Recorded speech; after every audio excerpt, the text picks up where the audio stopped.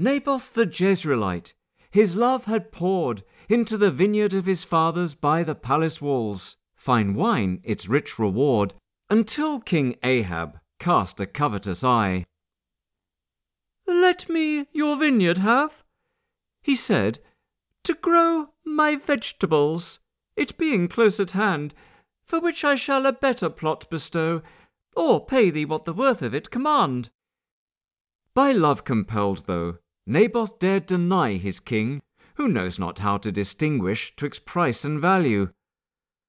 "God forbid that I," he said, "my father's legacy relinquish. For many generations hath this been my family's beloved heritage. Much as I understand that you are keen to have it, 'twould belie my parentage." So Ahab tried all manner of persuasion on Naboth in a bid to bring him round, but never swayed the man's determination to keep his ownership of hallowed ground. Dejected, sullen, Ahab home returns, takes to his bed, declines to eat, seeing which Queen Jezebel his source of malaise learns, knowing the way to scratch her husband's itch. Disrobing by the bed, between the sheets she climbs, naked in front of him she lies, coaxes her man with soft words and entreats, works on him with caresses, doe-like eyes. "Tell me, my lord, is't Naboth vexeth thee? Are you not king of Israel? Enforce thy will." "No, Jezebel. Subjects are free to buy or sell. That is our law, of course." "Come now," says she, "things cannot be so bleak. I'll get you what you want, leave it to me."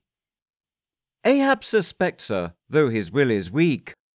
"No, Jezebel," he whispers, "let it be. You've killed most of the prophets of Yahweh already, and my reign cannot afford to let you murder others in your way. How much would you have me offend the Lord?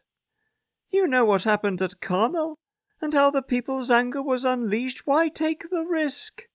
No, Jezebel, I can't allow more bloodshed of innocence for thy sake."